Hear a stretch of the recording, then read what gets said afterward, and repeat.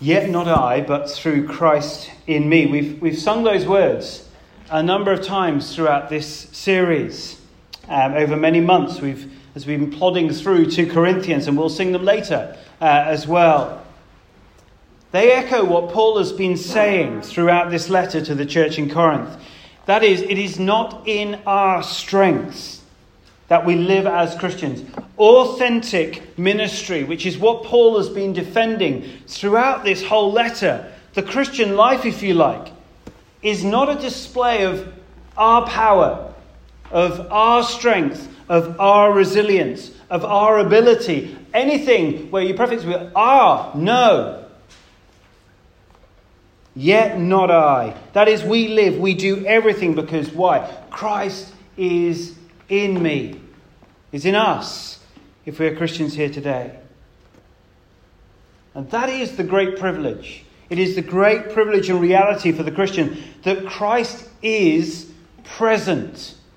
He is present amongst us and in us by his Spirit, in our hearts, through faith in the Lord Jesus Christ.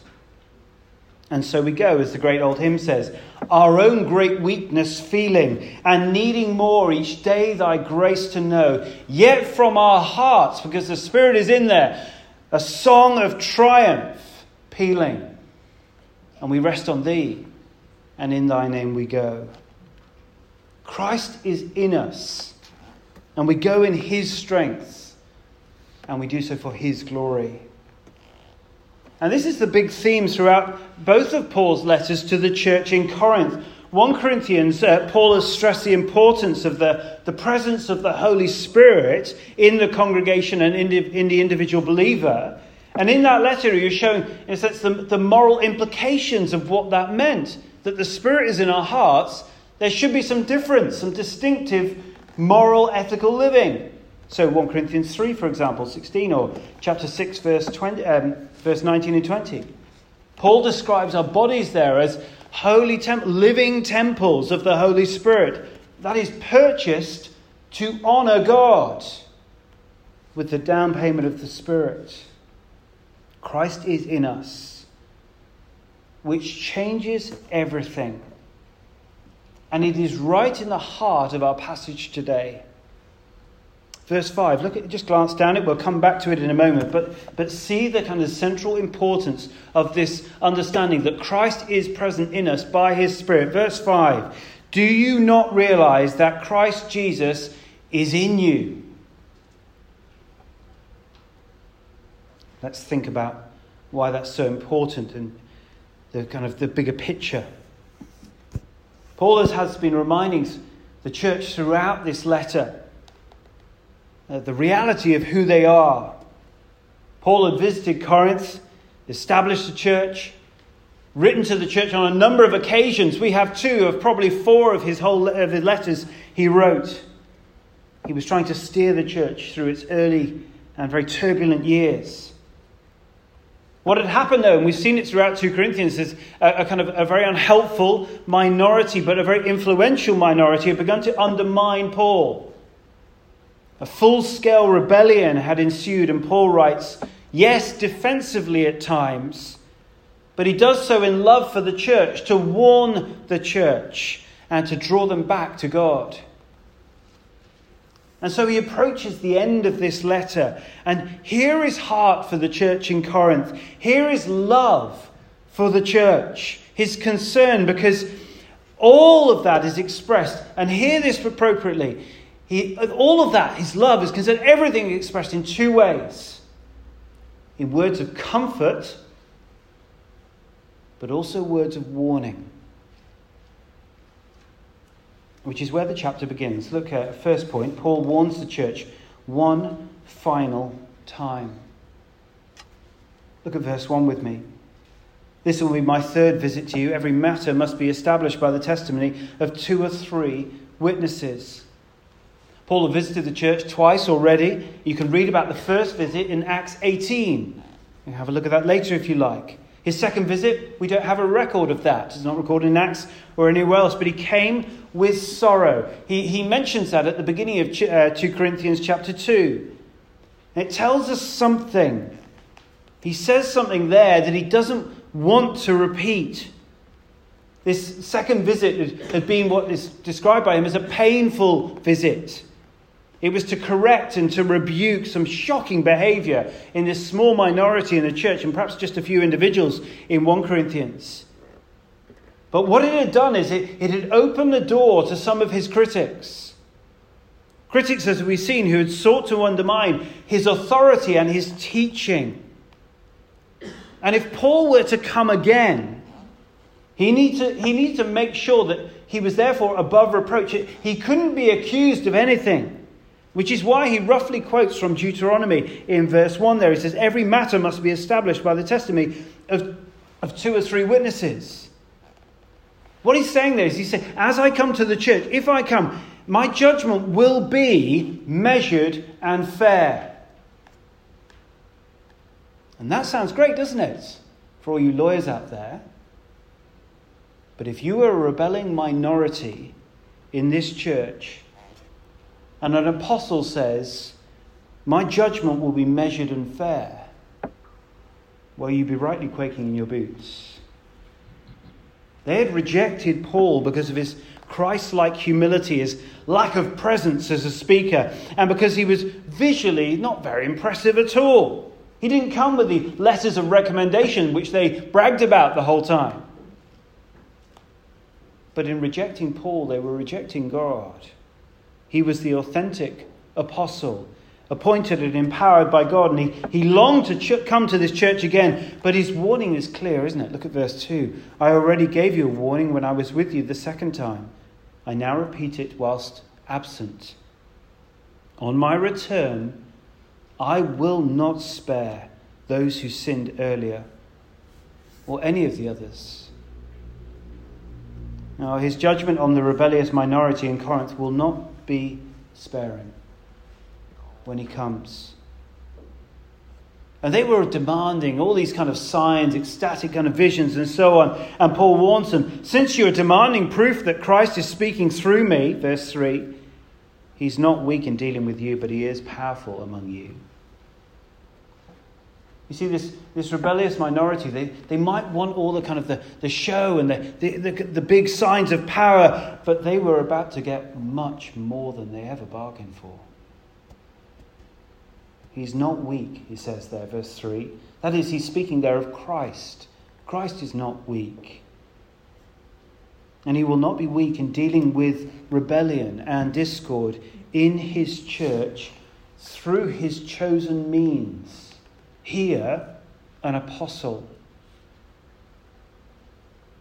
These teachers have brought the culture of Corinth, and they brought it into the church, and they dismissed Paul as this weak and inferior kind of person. His teaching, it's not as eloquent as ours. And as you looked at Paul, certainly by the standards of Corinth, he would have looked really unimpressive and weak. But by the standards set by Christ, well, look at verse 4. For to be sure, he, that is Christ, was crucified in weakness, yet he lives by God's power. You look at the cross of Christ and you can think very obviously, it's weak, isn't it? It's a weak thing to be crucified and hung on a cross. But it's anything but weak. Only God could take on human flesh, could go through the mockery of a trial, to be willingly beaten and flogged, still retaining the power of a creator God, could stop it in a moment. That's strength, isn't it? To still go through that for you and me. And likewise, Christ now lives displaying God's power because he defeated death and rose to new life. Paul shows, yes, he may appear weak in Corinthian eyes. But, as he says at the end of verse 4, we are weak in him, in Christ.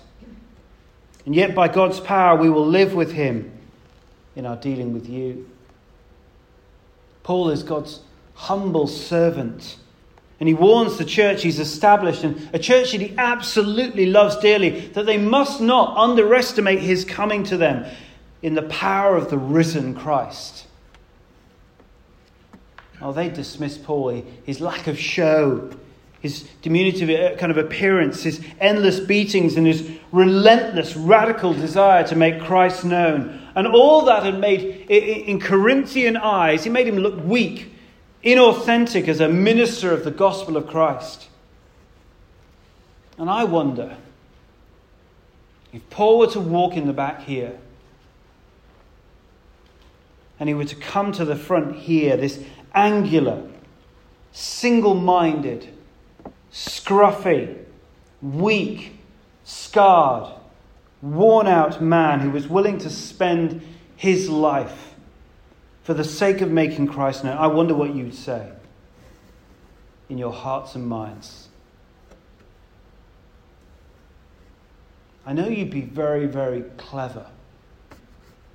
You'd never say it outright. But I wonder if, like me, in your mind, you'd be steady on there, Paul. You need to slow down a bit. You probably need to understand our London culture a bit more. Be a bit more savvy. Don't be so bold in your preaching. Paul is coming to the church in Corinth and in Christ's power, and he will deal with this rebellious minority. What does Paul have in his armory?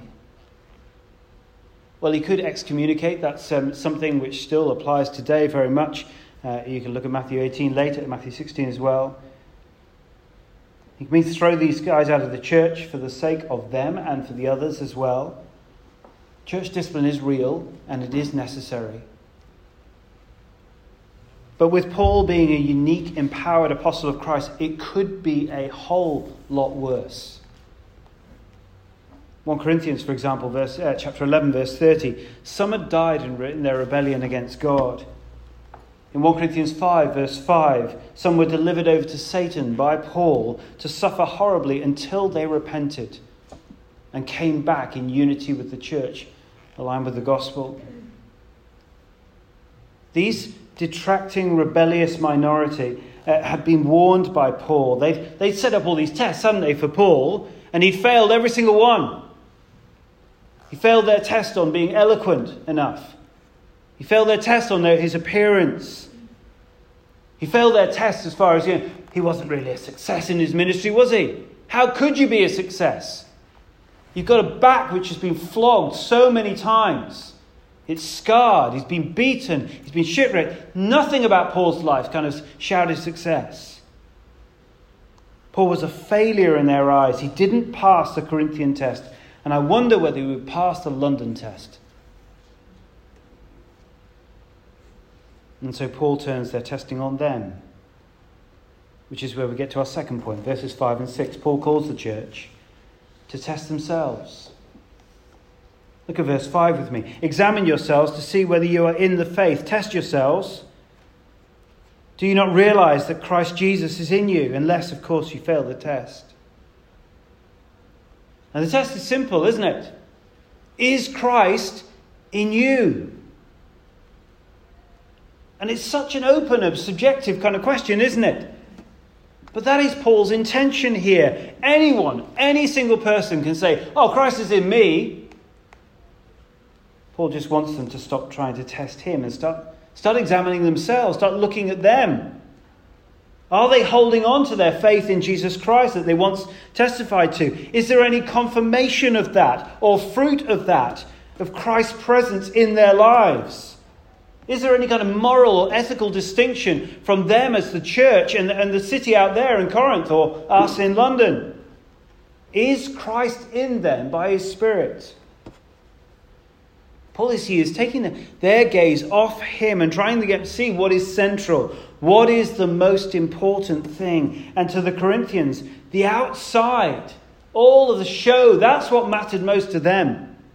The eloquence of speech, the ecstatic experiences, their perceived success, all of this coming from their what we call triumphalist teaching. But to Paul, what mattered most, and to God, what matters most is very simple indeed. Verse 5. Do you not realize that Christ Jesus is in you? Unless, of course, you fail the test. And that is a test you do not want to fail. And so, is Christ in you? There's nothing at all more important. But Paul, in asking the Corinthians to test and examine themselves, he's at the same time, in a sense, realigning their expectations. Look at verse 6. And I trust that you will discover that we have not failed the test. They've been looking at Paul so dismissively. Their expectations were skewed by the kind of detracting teachers of Corinth and that culture of Corinth leaching into the church and skewing their views. And now, Paul is saying, no, I hope you now see we do not fail the test. But notice how positively Paul is speaking here. His hope and expectation is that in examining themselves, if they see Christ in themselves, they too will begin to see the reality of who Paul is. That Christ is in him.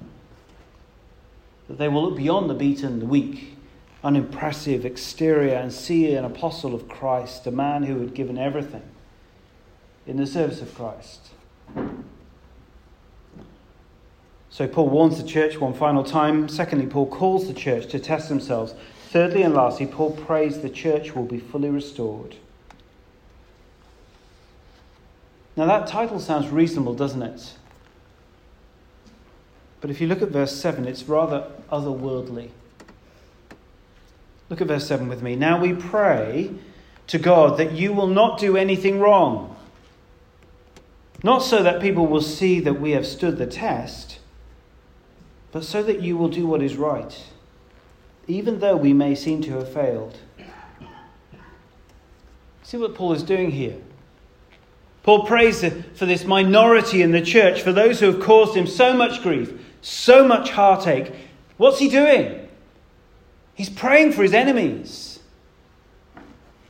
I don't know about you, but you know when someone annoys you slightly, or let's use the word enemies loosely here, but you know, when someone's slightly frustrated you or annoyed you, I find it very easy to default, do my natural thing. That doesn't often include prayer.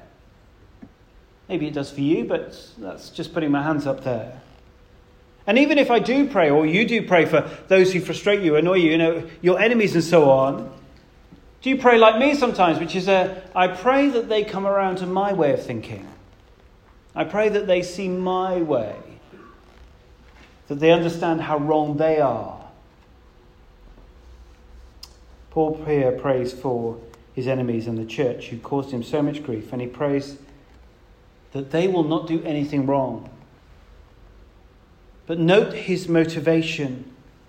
It's not that he will then look good, but simply so the church will do what is right before the eyes of God. And even if that makes Paul look a failure, he's still willing to pray that for them. You see, if these detractors, this rebellious kind of minority in the church, if they then suddenly turn and they do what is right, they begin to honour God, there's unity within the church, that has been established, they've been restored to God, Paul will no longer have to come in power, will he? As he promises in verse 4. It might actually look, if they do what is right, that Paul has no power. It might look as though he has failed in that way. But Paul's heart is only for the church, that they be restored to relationship with God. That is, he's not seeking vengeance here. Look at verse 8. For we cannot do anything against the truth, but only for the truth. That is, he wants the church united in the gospel. He wants the church restored. Verse 9, we are glad whenever we are weak, but you are strong, and our prayer is that you may be fully restored. See, Paul doesn't mind. He doesn't mind appearing weak, so that they may be strong in their faith, restored to unity in the gospel. And in this we see Paul mirroring who? Obviously Christ. Do you remember what Jesus cried out on the cross?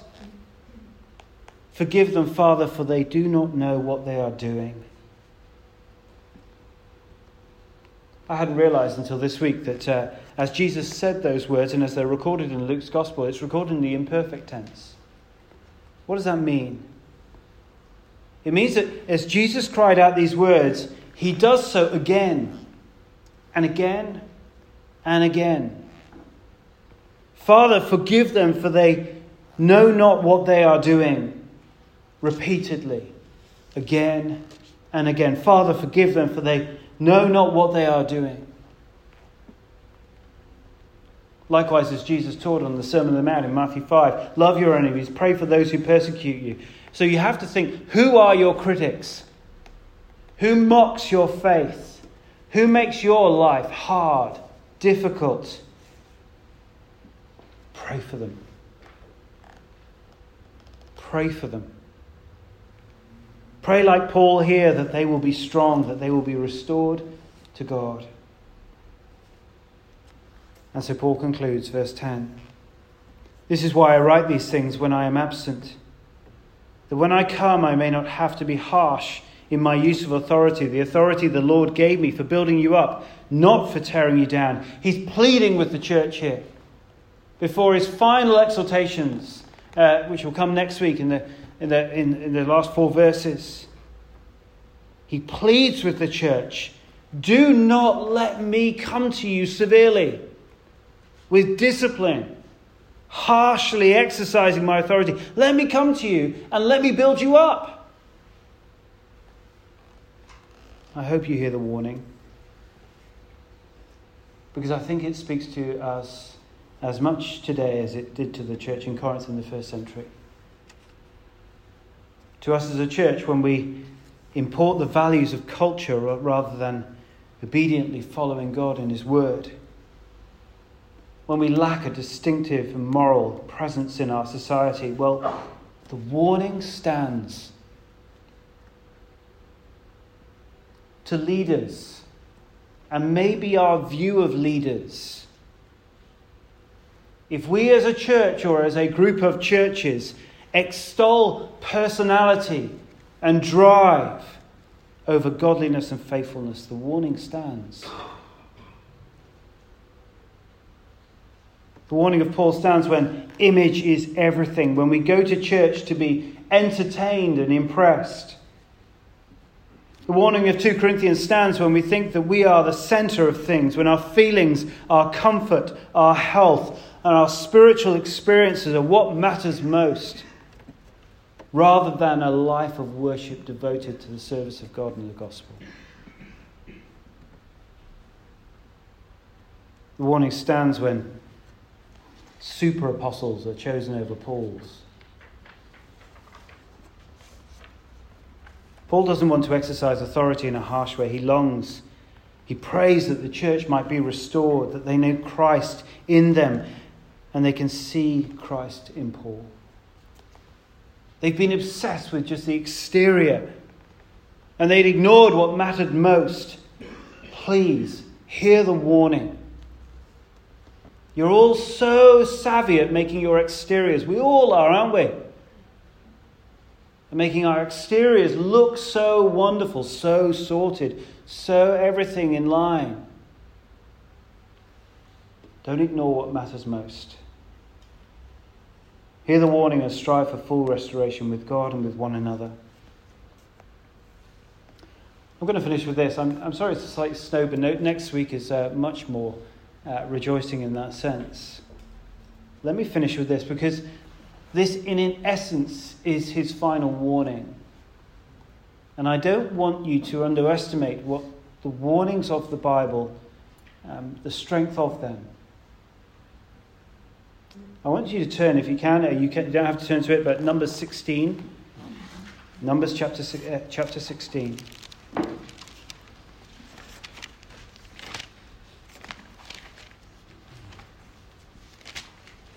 It's page 153.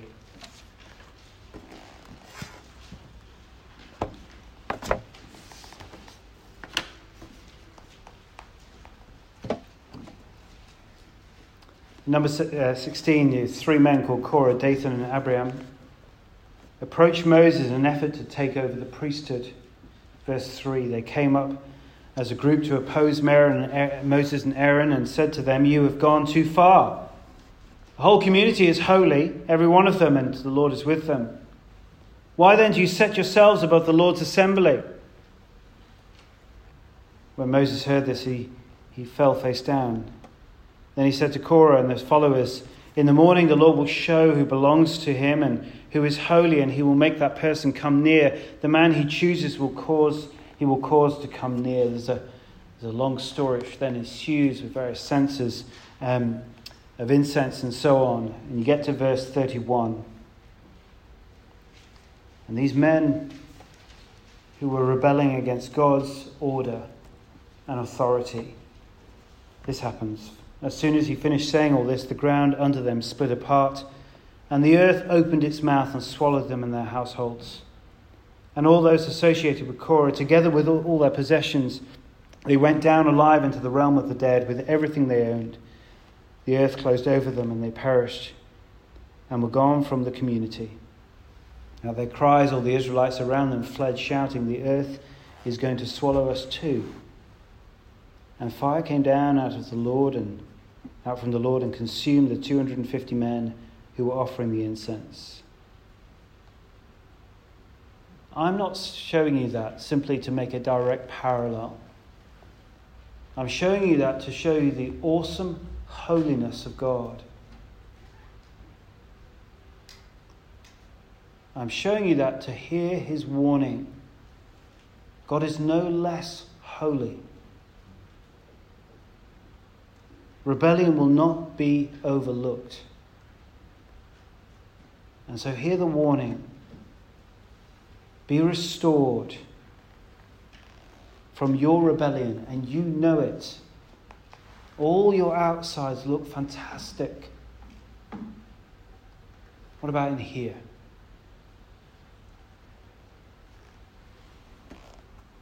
So hear the warning. Be restored from your rebellion against the same God.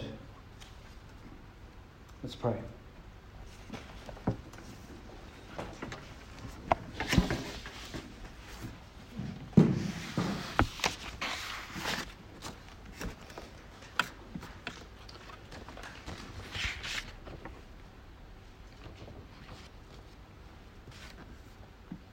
Maybe just a moment of quiet to reflect on our own hearts.